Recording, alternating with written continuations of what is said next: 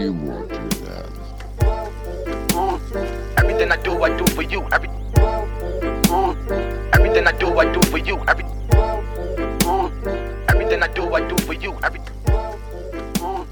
Nah. Purpose. I can't tell you how many times I've said that, but I'm hoping that that cut is perfect. In my experience, purpose is one of those things that we spend a lifetime searching for. Some of us will find it, others, may not. But the point is that most of us, we keep looking. I think that this is in part due to our desire to be a part of something. We want to know that we add value to the social spheres in which we take space. And this provides a little bit of insight into why we may slip into crisis mode at the thought of having no purpose or nothing to offer.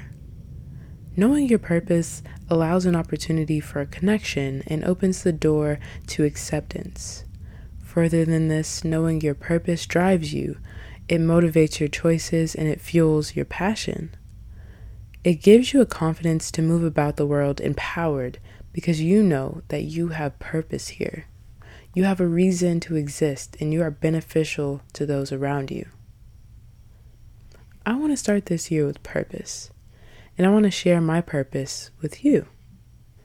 In doing this, I have 3 main goals, but I'm just going to call them hopes for right now.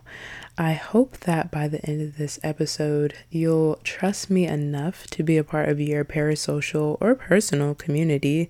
If we see each other like that, we don't have to make it weird, but yeah.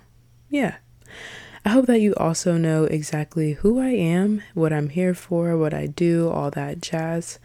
And ultimately, though, I hope that if you never listen to another episode of Chase That Wig again, which you totally shouldn't do that would be pretty rude because we've already met, I hope that you're empowered to move about the world with purpose and intention, because you are beneficial to those around you and you are here for a reason.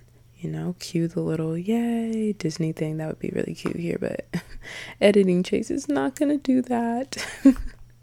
To get us started, I want to introduce myself. My name is Chase, and I'm your hostess with the mostest, or simply a black girl at Wake Forest University. The second little pseudonym is new. It is.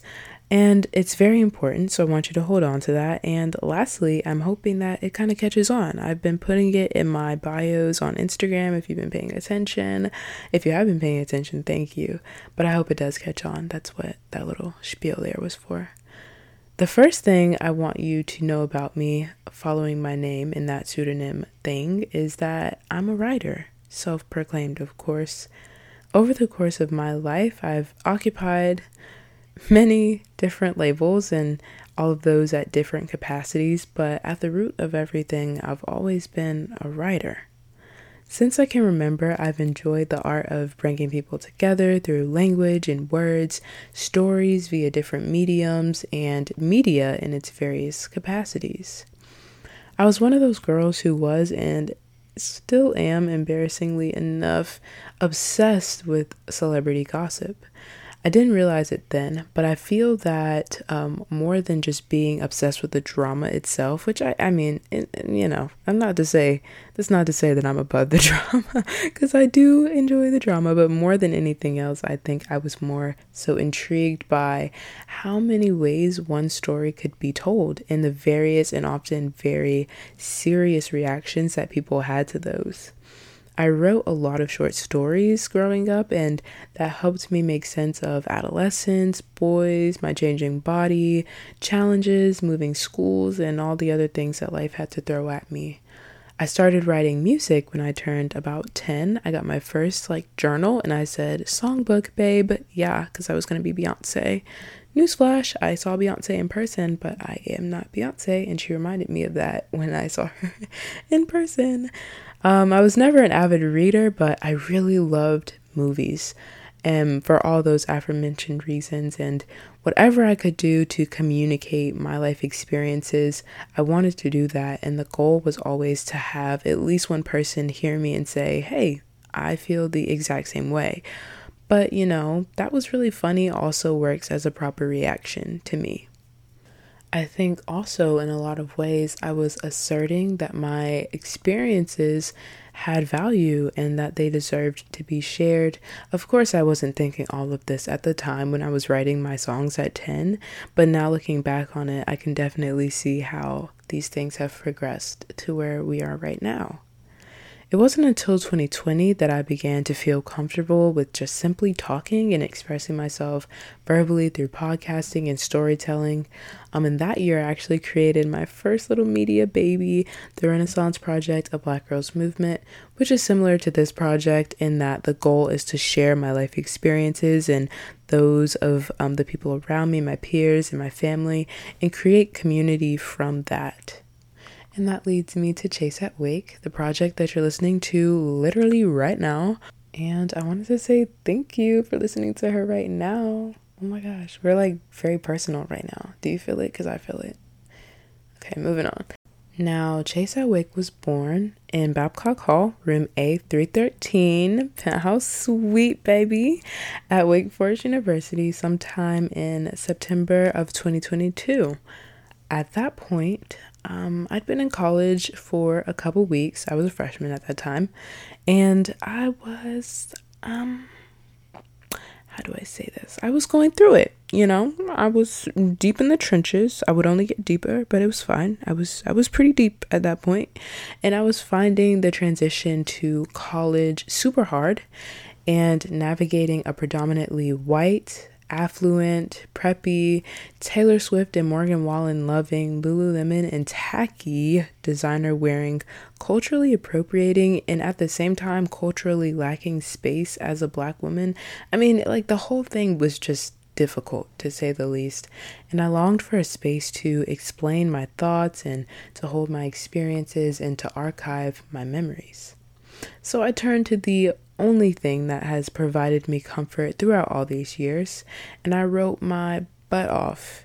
And Chase at Wake as a concept was born from there.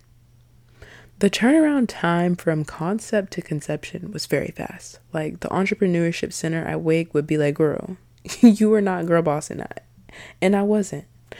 But the many occupations and labels of my life taught me the importance of community, and I felt like something like this, a project like this, was dire, not only for me, but for my peers and everyone that will come after us. I created this project with purpose, to create community and to uplift the stories of those who've breathed life into the often taxing infrastructure of Wake Forest University and PWIs as a whole.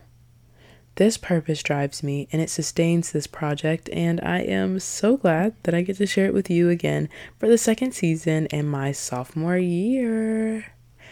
As time goes on, you'll learn a lot about me. I am a pretty open person, I would say, and we'll get real up close and personal, and that's honestly the way I like it. So I hope you enjoy what I have to present, and in between episodes, I hope that you follow my Instagram at Chase at Wake so you can get even more personal with me. Like, why wouldn't you want to be? I mean, like, you're already here, so we might as well, take it all the way. Like, I'm pretty new to this whole parasocial relationship thing, but I just feel like that's the natural course of action. Like, you listen to me, I spill my life to you, and then you follow the Instagram and like you share so that I can spill my life to other people. And like, this could be like a good mutual. Okay. I'm gonna just keep moving forward here because this could be pretty awkward if I just keep going. So, because I'm talking with no purpose. Like, see what I did there? Okay, I'm gonna end this episode here before I keep rambling. But thank you for tuning in to the prelude of Chase at Wake. I hope I said that right. If I didn't, yes, I did. You are in season 2, and I'm excited to have you. We're gonna have so much fun, and I hope you enjoy it. And I'll hit you back soon, I guess. See you. Okay, hold up. I have one more thing to say. 2. First of all, this was really fun, doll. Like, I cannot wait to be back with you because this was really a good time. Yeah. See you next week. Second of all, I just wanted to be put on the record that everything after the little purpose part, girl, she was done in one take. Crown me right now, give me all the awards, and then tune in next week because I'll see if it's done in one take and I'll report. Bye. Okay, one last thing. I miss you already, so come back next week and we'll have more fun. Yeah, I'll see you next week. Bye. Okay, bye. Everything I do for you. Everything I do for you. Everything I do